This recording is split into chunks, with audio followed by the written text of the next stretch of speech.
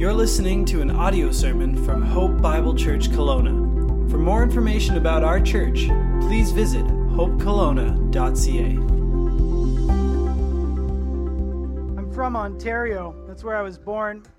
Ontario is known for its lakes. Lots of lakes there. I mean, they have the Great Lakes there, but there's lots of lakes there. And one of the things I've always really liked what are called bathymetric maps of lakes. They're apparently, that's what Google told me they're called. Maps that tell you the 3 dimensions of the lake, or like how deep it goes. I think that's really neat. I remember being a kid and going fishing, and they would have the fish finder, for those people who don't know how to find fish, they would use the little tool. I don't know enough about fishing to really criticize, but you would use this, and it would show the peaks and the valleys. It would show how the water and the depth was moving. I always found that fascinating, sitting there as a child, just watching that little thing go beep, beep, beep, and you would see fish, but you would see how deep it would get. And I came out here, and I quickly, on my way, understanding that I was coming to Kelowna, I'm like, I got to know what's the deepest part of Lake Okanagan. And it turns out that the deepest part is up north, a little bit closer to Vernon. And it's really, it's a pretty cool thing when you start to look at the bathymetric measurements of a lake. There's actually a little foam thing. Maybe if I could get one. I don't know if we have any extras. I could put it on here so we don't hear all the sound of the winds. But the thing about lakes is that when it comes to the depth of a lake, you can only see so far depending on how the sun is fitting through, how the sun is going through the muddiness of the waters. And at a lake, when you're looking at it, it's all flat, but there are different measurements. You got that there for me? Thank you, Jonathan. Appreciate you so much, man. Here we go. Just give me a moment here. Thread the needle. Okay. Hey, there we go. All right. Well, it's really interesting because the lake is all flat, but there is different depths, and I'm always interested in where the drop-offs are. And if the water is really muddy, you can't see very far. In fact, I don't really like to go swimming in water that, like, if I'm knee deep and I can't see my feet, it just sounds yucky and gross to me. It just not interested. But there's these beautiful lakes that are up higher in the mountains. I don't know if you've seen these. I've only seen them on the internet because I'm too lazy to climb mountain. But on the internet, you can see these beautiful pictures of these lakes that are so transparent. The water is so clear that you can see to the bottom 30 feet so clearly every detail of what's going on there at the bottom of the lake. And it's interesting. And today we're going to be talking about depth. We're going to be talking about going deeper in our discipleship. But before we get too far, the question I was confronted with myself as I looked at God's word this week is the question of, is my heart muddy and messy, or is it transparent before the Lord? Is my heart muddy and messy? Am I willing really to let the Lord show me how deep I really am, or better yet, how shallow I really am? Or am I going to let my heart be transparent before Him, allow Him to show what's really at the bottom, what's really going on here? And I believe that God has something further for us to go, every single one of us, even if you've been on this Christian walk for a long time or just a few days. No matter what, God is calling us deeper and deeper. And before we get far into God's word, I just want to ask that we would actually pray one more time, just offering up our lives, offering up every area of our life and saying, Lord, may my heart be transparent for you today. Let's just pray that. Lord, the reality is we know you are calling us deeper. We know that you are calling us as a church, as individuals, as families, parents and kids, workers. You are calling us to deeper discipleship, a deeper following of you. And Lord, we long to go deeper in our heart of hearts, but sometimes we don't want to offer up every area of our lives. Sometimes we corner and hide and we pretend that there's something that you can't have. But Lord, you are asking us to put it all on the table today. You're asking us to let our hearts be transparent before you. And maybe there's areas of our lives that we've been holding back, that we've been clenching in our fists. Oh Lord, would you release that fist in our hand today, that we might offer up every area of our lives, every area. Things, Lord, maybe today are going to be revealed in our hearts that we have been holding on to. We ask that your Holy Spirit would convict, but it would comfort, it would guide us. That we would be more Christ-like by coming under your word today. look less like the world and look more like Jesus. Would you do that in our lives? We offer up our lives to you today. In your name we pray. Amen. Well, I don't know about you, but I'm pretty sure you would join me in agreeing that I think if we look at the modern North American church and we compare it to the disciples as we find them in Scripture, that we probably have a very shallow version of Christianity. We have a very shallow version of Christianity in North America. There's not much depth to it. And the reason why that has happened, I think, is partly an attraction to the world and an attraction to idols for sure. But I think sometimes we've boiled down the gospel. We've boiled down following Jesus into maybe 2 simple steps or a weekend class. But what we see in Scripture is we see Jesus is journeying with his disciples for a couple of years, and he's pouring into them. He's training them. This isn't something that just happens overnight. It's something that grows with time. And the disciples, even as Jesus left them on the earth, the men they became with time and through trial, through ministry and years, they changed, and we are to grow. We are to continue to grow in discipleship. We are to continue to grow. In that time that he was teaching these men, he was discipling them further and further from the men they were and closer to men after his heart. You got to think about the type of guys he had around him: fisherman, a tax collector, a zealot. These guys went from being men known for their career and their passions to being men known for their heart after Jesus, being called apostles, becoming preachers who taught the gospel and changed lives. He taught them to heal. He taught them to serve. They understood theological truths that were so deep. They understood what it truly meant to worship. These men and women, they lived their lives fully for the kingdom. And for some of them, they lived their life to the point of death for Jesus' name. Now compare that fervent, deep, dedicated discipleship we see in the lives of those who knew Jesus personally, and compare that to the modern understanding of what we see in Christianity today, and we'll see that there's a difference. There's something to be had. There's something more for us to have today. There's something more for us to learn. There's some furtherness that we can go. And I know there's a lot going on in the world. I know that between the news and social media, the fires, everything, that there's a lot of volume out there. It's really loud. It's really loud what's going on in the world. And I would say that there's no greater time right now. There's no greater time than right now for us to go further and deeper in our commitment to the cause and the kingdom of Jesus Christ. It is right now and every day that our discipleship is being tested. Some of us are seeing what's happening in Afghanistan and saying, one day I will be asked to answer for my faith. And yes, maybe that will be the truth, similar to what's happening in Afghanistan. But every day we are tested and tempted. Every day we are tried to ask in different temptations, in different ways, to deny the name of Jesus Christ. And it is now that we need to have a deeper discipleship. Not a one day, not a later, but today. And the passage we're going to look at is Luke 17, 1-10. And I almost kind of described it as a bunch of Jesus' mic drop sermon moments in one little time. Mic drop sermon moments, little things he said that would just quiet the room and quiet the crowd. Would you look with me in Luke chapter 17? We're going to look at some of these, and we're going to see how Jesus is telling us to go deeper and further. Luke chapter 17, verse 1, and he said to his disciples, temptations to sin are sure to come, but woe to the one through whom they come. It would be better for him if a millstone were hung around his neck and he were cast into the sea than that he should cause one of these little ones to sin. Pay attention to yourselves. If your brother sins, rebuke him, and if he repents, forgive him. And if he sins against you 7 times in the day and turns to you 7 times saying, I repent, you must forgive him.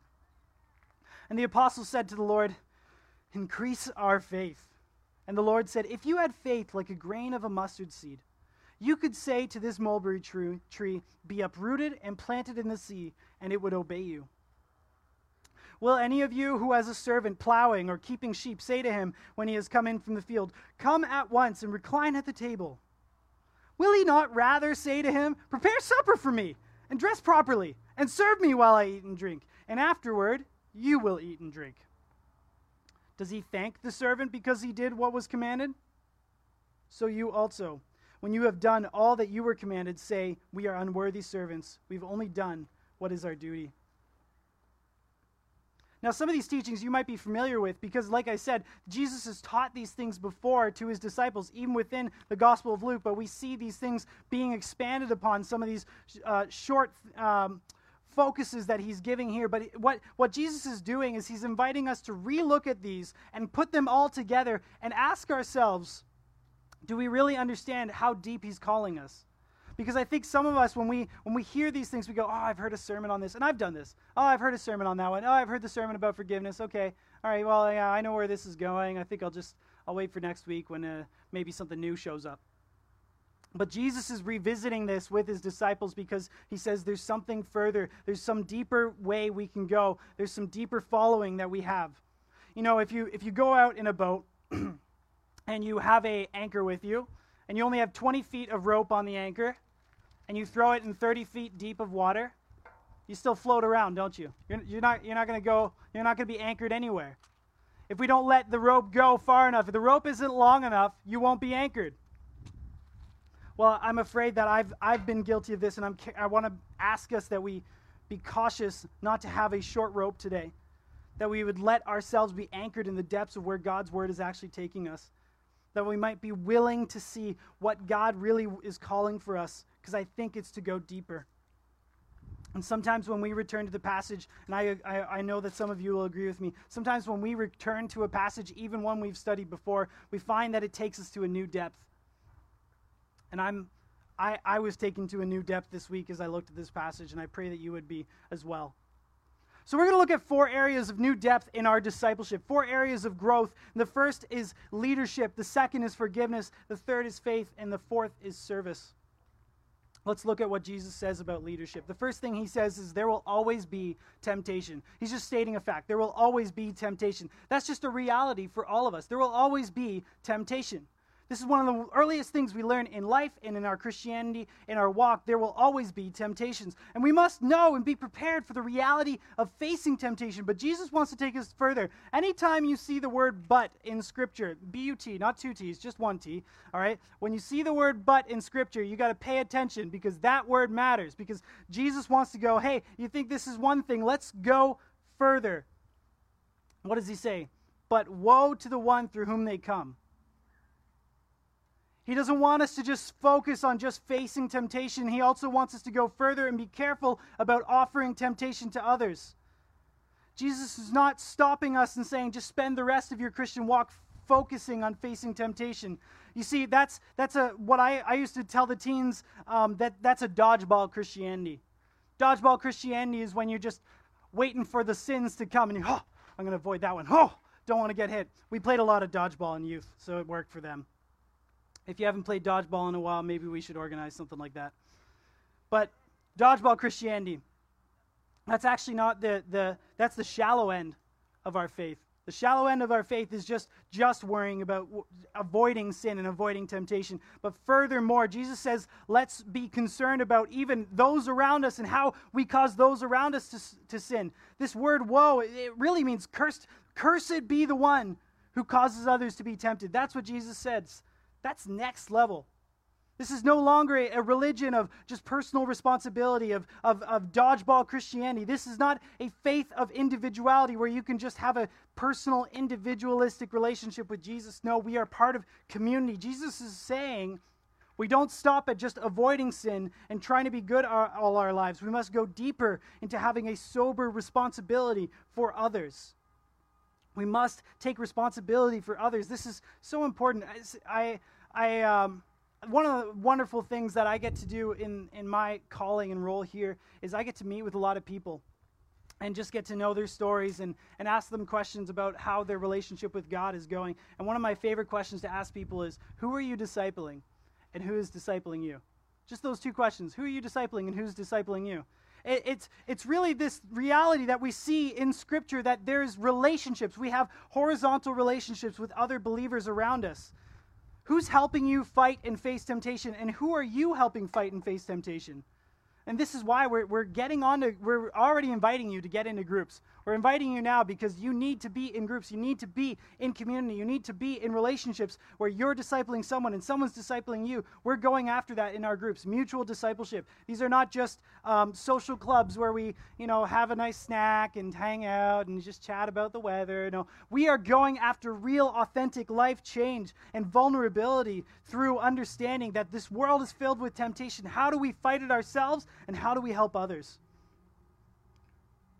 And Jesus didn't want this sweet little, calm little idea. He doesn't. This isn't a lighthearted thing. Look at verse 2. It would be better for him if a millstone were hung around his neck.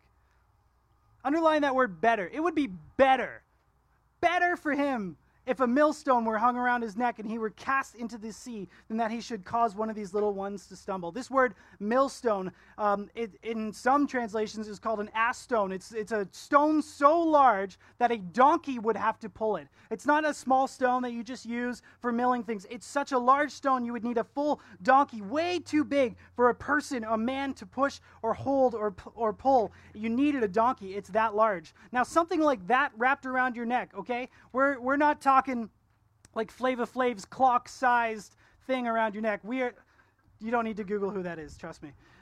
But we're talking about a millstone. This is a massive, monster truck-sized tire stone around your neck. You get something like that around you, you're not going for a light little dip in the water. You are going to the bottom. You have that wrapped around your neck, you are going straight to the bottom. This is not about a lighthearted dive. Jesus is literally saying and talking about drowning. He's saying that the seriousness that we should take when it comes to misleading others should be a seriousness of matter of life and death. Life and death. He's challenging his disciples and he's asking them, he's saying, would you, in your heart of hearts, rather lead someone into temptation or drown? Which one would you choose? Because Jesus wants those who follow him, and Jesus lived a life where he said it would be better to drown than to mislead someone to temptation. That's deep. That's far. That's beholding the glory of God and hating sin so much that you would prefer drowning. And honestly, and I ask myself this question, I ask you this question, would you rather lead someone to temptation or drown? And in my heart of hearts, I have to be honest, and I think if you are with me, then you can say that you need to go deeper in this area of leadership of others, in this area of seriousness about sin, in this area of caring for others. We need to be honest and cautious, careful and reverent of God, and hating of sin so much that drowning sounds preferable over misleading someone and tempting them into sin. Now, some of you may think, I'm blowing this out of proportion, or how do we know that Jesus is meant to be the seriously? Because we know this. We know Jesus was being seriously because the drive that took him to the cross is the kind of drive we are seeing here. This is the kind of understanding that led fishermen to be apostles and martyrs for their faith. Jesus, he cherished you, he cherished his disciples, he cherishes us so much that he lived a perfect life for our sake. He preferred death over succumbing to sin. He preferred death over misleading others. Jesus died on a literal cross, and the apostles risked their literal lives. Disciples have died literal deaths. This is not just a figurative language.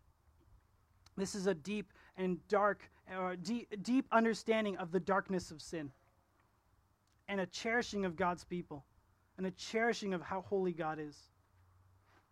Now, over the past few chapters before, Jesus has been teaching his disciples, and then he's been correcting the Pharisees. He's been teaching the disciples, correcting the Pharisees. And we know a little bit about the Pharisees and how they were just focused on staying good. They were focused on facing temptation.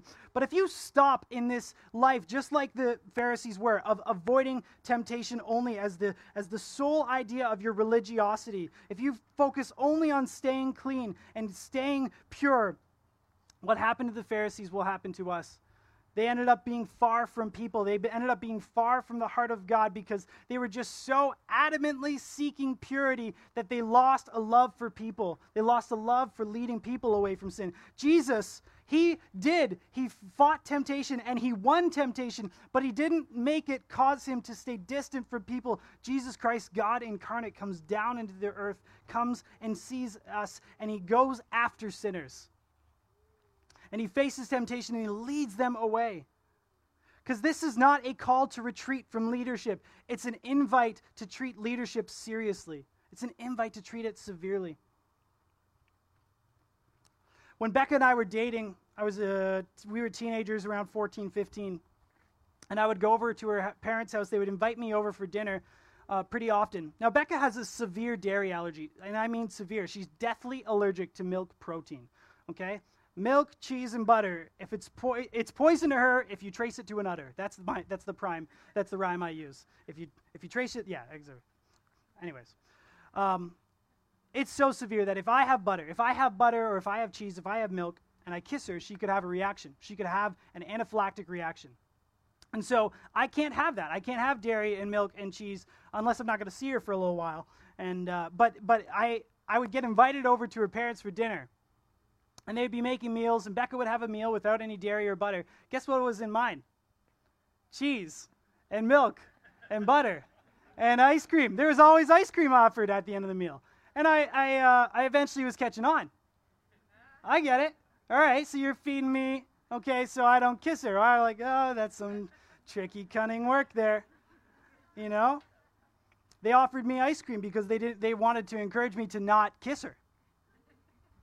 Genius. Seriously, that's genius. Now, most of us have probably heard of the stories of the father who's sitting there and shining his shotgun as the daughter brings home the first boyfriend. That I get how that's intimidating, but this was some next level stuff. They were just pulling out the Gorgonzola and the Rolo ice cream. I had it pretty good. I'd rather the ice cream over the shotgun any day. No, but seriously, what they did was really interesting because rather than threatening me with the old shotgun routine, they welcomed me into their home, and they made me understand the severity of her allergy and the risk of putting her in danger if she eats it and if I eat it and I kiss her. And then they fed me, and they would make me now have to take responsibility. They would make me, as this young teenager, have to understand that this is a life and death thing. They made me have to go and understand that if I'm going to say, took liberty, then I'd be risking her life. And this is similar to what Christ is teaching us here. He's not threatening us. He's not pulling the old shotgun routine on us. That's not what he's doing. What he's saying is he's inviting us to understand that as we care for others, it should be a matter of life and death, that we should consider what liberties we're taking, what freedom we think we have, but we are putting people at risk. We are tempting others. We need to take seriously the leadership of others. And this is not just what leaders we elevate, but self-leadership. No matter who you are, a mother, a father, how you lead into temptation your own children, okay? And workers, how you lead others into temptation. We need to take it seriously. It's a matter of life and death.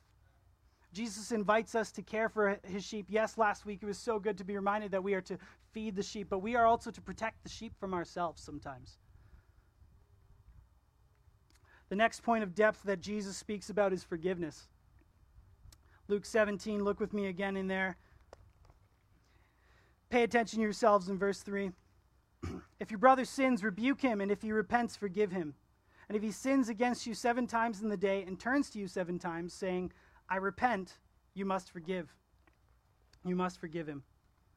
Now, Jesus is comparing the shallow end of Christianity to a deep discipleship, and he's saying that at the shallow end of Christianity, we must understand that there is forgiveness, rebuking and forgiveness of those. But then he says, let's just go a little bit further.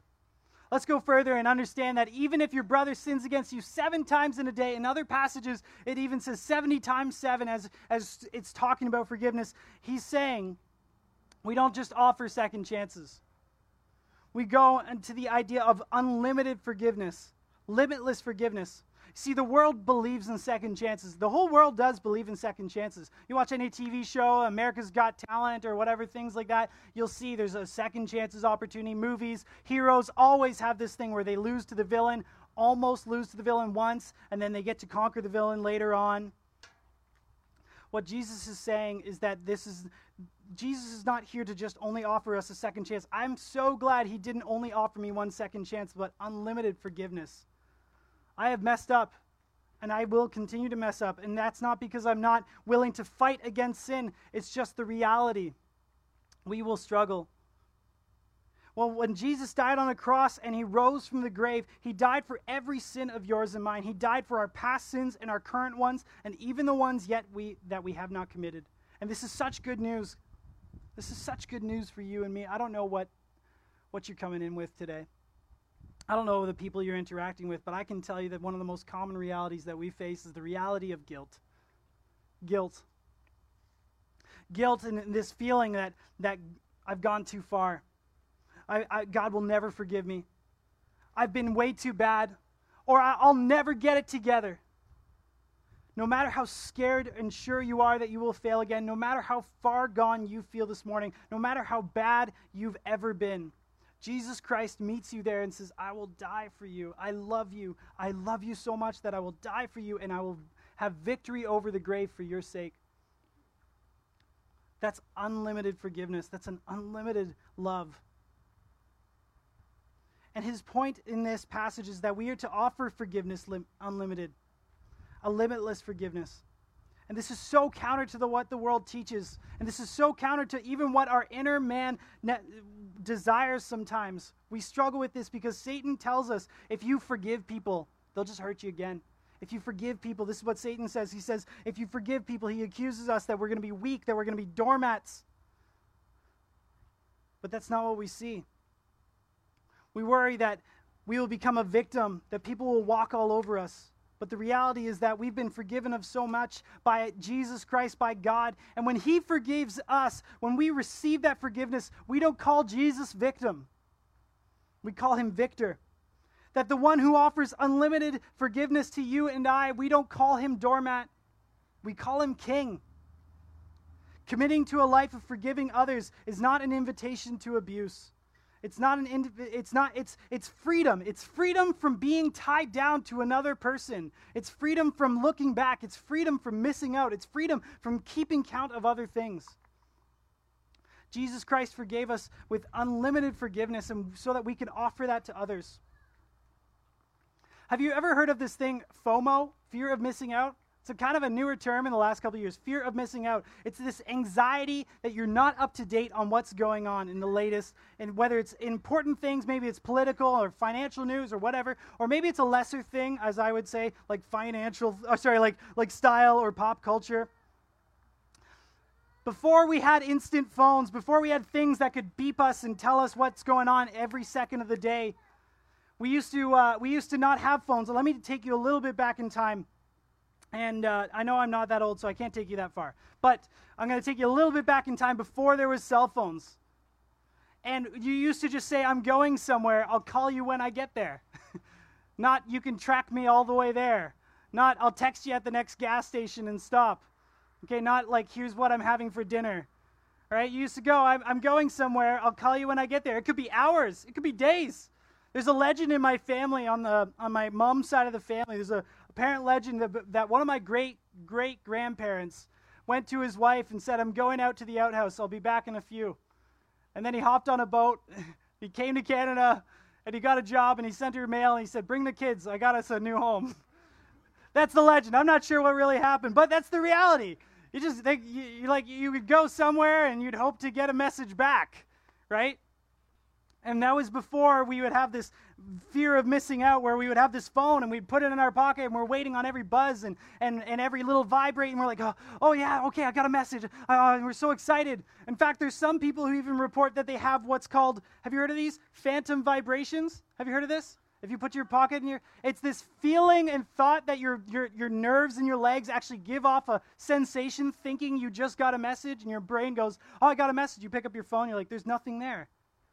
It's because your body is waiting on something. You're so anxiously waiting on a message, on a phone call, on an update that you're so fearful of missing out that your body is now hitting you with nerve reactions. It's crazy. Listen, this is what we do with people when it comes to forgiveness. We put people in our pocket. We put them nice and close. We put them really close because we're fearful. We're fearful of getting hurt again. We're fearful of cheapening the pain of what we went through. We're fearful of condoning someone's behavior. We're fearful. And so rather than forgive them and release them, we keep them in our pocket, just a little imaginary picture in our pocket that we can post up one day and just throw darts at.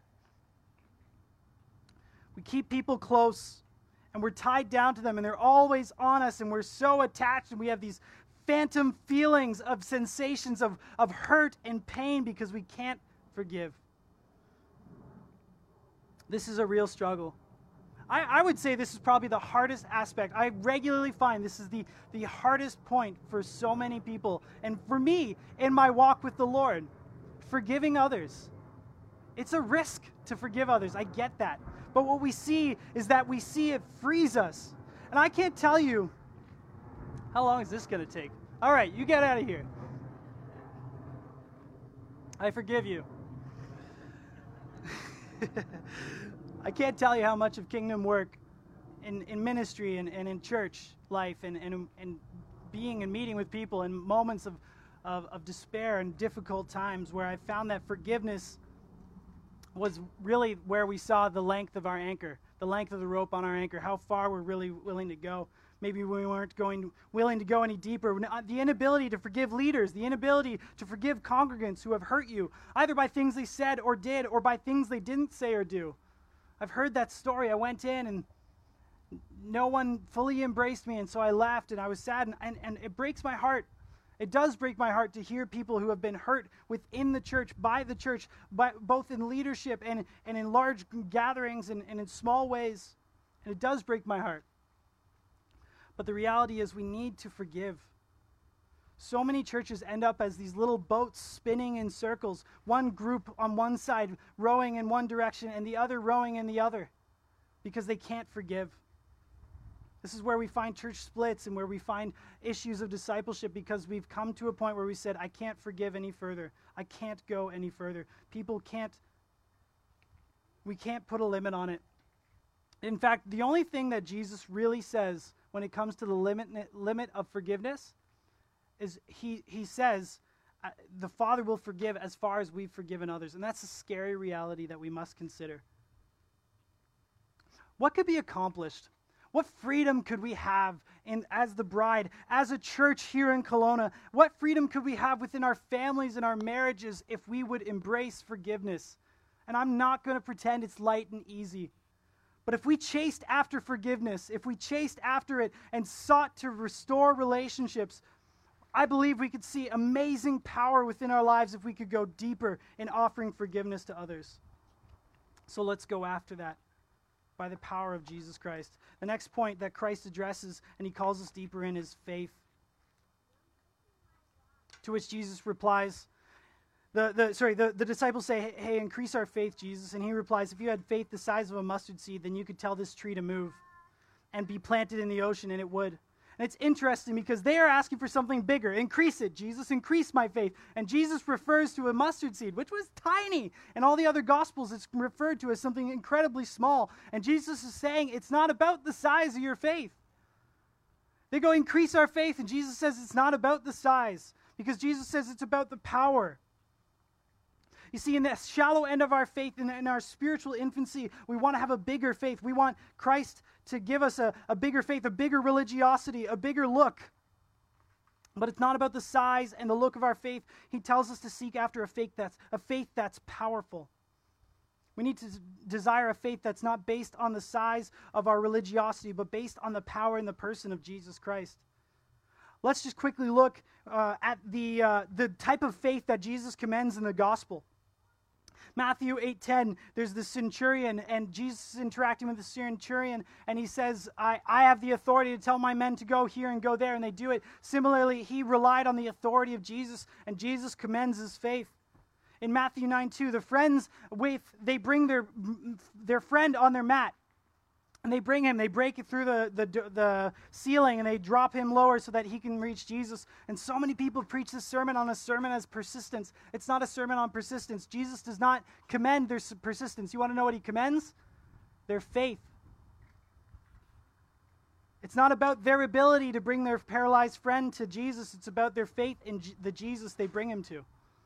The woman bleeding in Matthew 9:20, she goes and she just wants to touch his garment because she had faith in the power that flowed out of Jesus. The woman who is the Gentile who speaks about, who speaks about dogs and crumbs.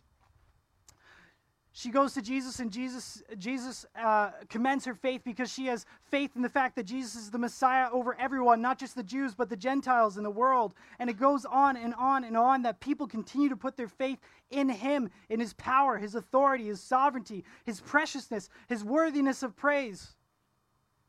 He commends those whose faith is in him and not in themselves. The difference between a shallow Christianity and a deep discipleship is that we have to stop believing in the power of Christianity. We need to believe in the power of Jesus. How often are we discipling people and training them and teaching them to have Christian values instead of having Christ? It's a danger. It's a temptation.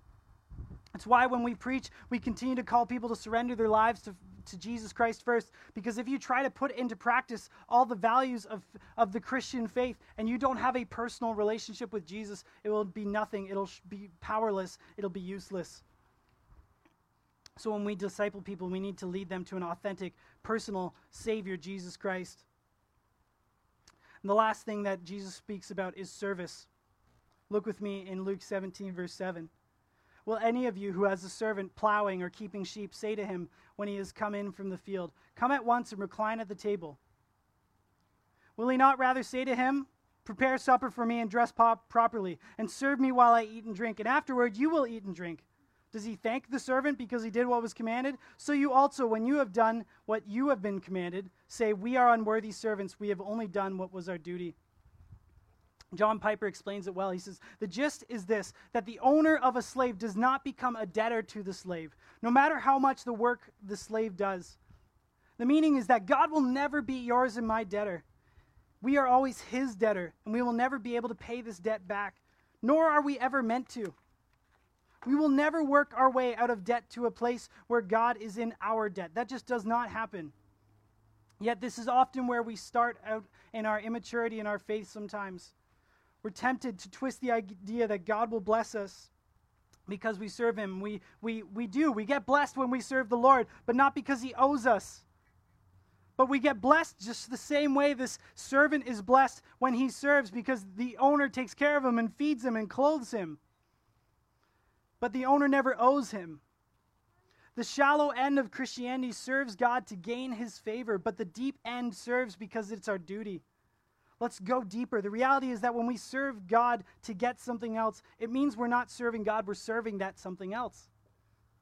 My kids do this all the time. Tell me, like, Parker says, "I'll clean up the toys," and he's looking at the cake as he's telling me, or the treat, or the cookie that he wants. He's like, "I'll clean up the toys if you give me the cookie," right? And I'm like, I just want you to clean up the toys because you love me and you love our home and all this kind of stuff. He'll get there. He's only 4. But the reality is he's got his sights on the cookie. He's got his sights on the treat. And we do this all the time. We get our sights on the blessings. We get our sights on this idea of all the material things we can have if we serve God. Maybe if I join a group, then God will give me this. And maybe if I go and help out. I love how at the end it says, does he thank the servant because he did what was commanded?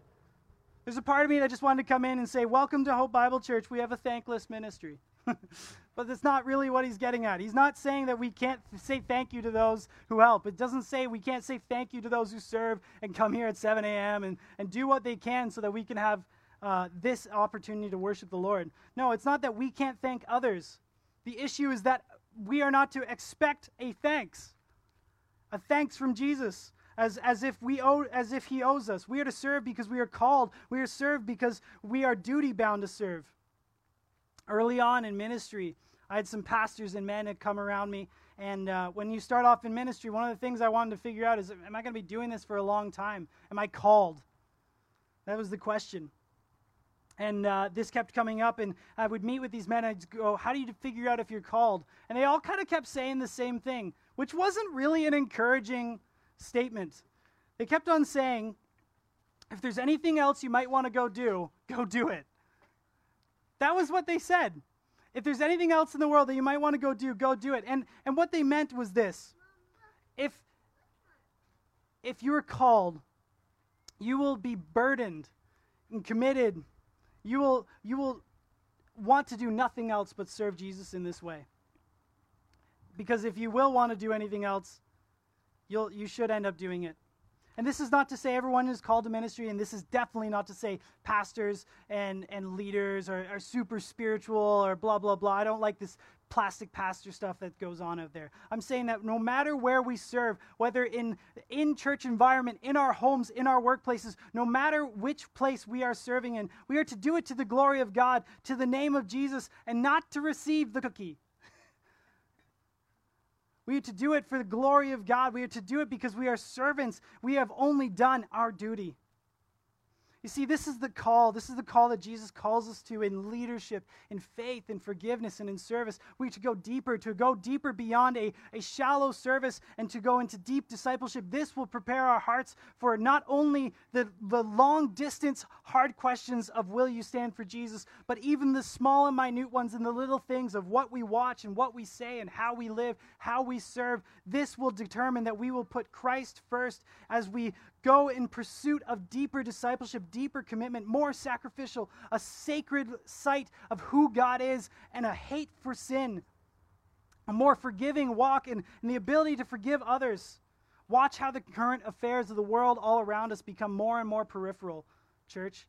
Watch how they become peripheral and less of a priority as we put our eyes on Jesus Christ, as we follow him in a deeper discipleship. Watch how our church will be shaped. Watch how your lives will be shaped. I promise you, you will not be left wanting as you give more over to Jesus Christ. He will continue to bless you. In your soul, in your heart, you will find him more and more satisfying. And when we say all to Jesus, and when we say he's all I need, it'll become more and more such a deep and rich truth for us. The song that we're going to sing is My Jesus, I Love Thee. And it's a beautiful song, but this is the reality. We won't be able to do these things in our own efforts. We won't be able to do these things because some checklist. We must love our Jesus more. He must be our Jesus, our Savior, our King of Kings, your personal Savior and Lord. And as you love him, you will follow him. So I encourage you, sing. Maybe close your eyes and don't get distracted by what's going on around you and what's happening, but sing to your Jesus, my Jesus, I love thee, and I will follow thee with my life. Let's pray. Lord, we want to go deeper. We want to go deeper for your name's sake. We want to go deeper to cherish you more, to be more satisfied with your name, to be more satisfied with your gospel, to go out with power, not power that is ours from religiosity, but power that is yours, because yours is the name above all names. Lord, help us to forgive. As we love you more, help us to forgive others, to hate sin, to lead others away from it. Lead us, O Lord, to live in your likeness, we pray. In your holy and precious name, amen.